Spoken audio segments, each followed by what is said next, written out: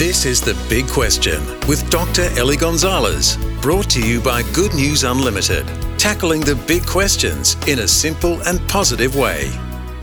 Today's big question: what does it mean to be a Christian? My idea of what being a Christian is all about has actually changed quite a lot over the years. When I was younger, I thought that being a Christian was about going to church and being part of a religious community, and we all believed the same things about God and that sort of thing. And that gave me a sense of safety. In a way, it was all about conforming, and it was all about being aware that I was different to other people. And in a sense, I was judging them because they weren't like me and they didn't have what I had. In reality, I guess that's how a lot of non-Christians view believers in Jesus. But the thing is, that's what I thought being a Christian was all about when I was a kid growing up in church. And I think it's a very immature view of what it means to be a Christian. And it's taken me a long time to actually grow up. What made me change my understanding of what it means to be a Christian were two things, I guess, and they were related. The first one was when I started to question my beliefs. And the second one was just the disappointments that always come as you travel through life, even, to be honest, disappointments with church. And it's often the disappointments in life that make us reevaluate things, right? Because they help us see that the world doesn't work the way we thought it did. I came to some bedrock facts, and I think these are the core facts of what it means to be a Christian and what started the whole Christianity thing in the beginning.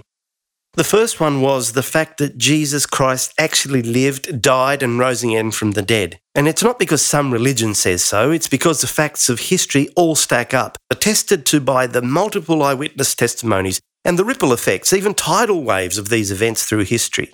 And if these things are true, then what Jesus claimed for himself was true as well. God came to save the world, and he did it through the cross, so everyone who believes in him belongs to his kingdom and has eternal life. For me, being a Christian is something very, very personal, because Jesus has promised that he's never going to leave us. He's with us through his Spirit, and I have personally found that to be true.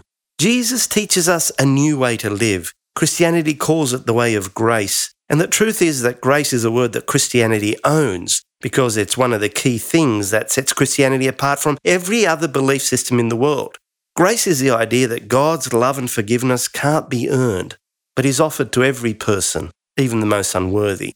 But it's not just an idea. It's a reality that followers of Jesus learn to walk in and find their identity in, to know that you are accepted and loved despite who you are, and despite what anyone else could say about you. Well, that's just incredibly liberating in your daily life, and it frees you up to show grace, forgiveness, and unselfish kindness to those around you. Now, of course, I go to church, but I'm not a Christian because of church. I'm a Christian because of what Christ has done for me.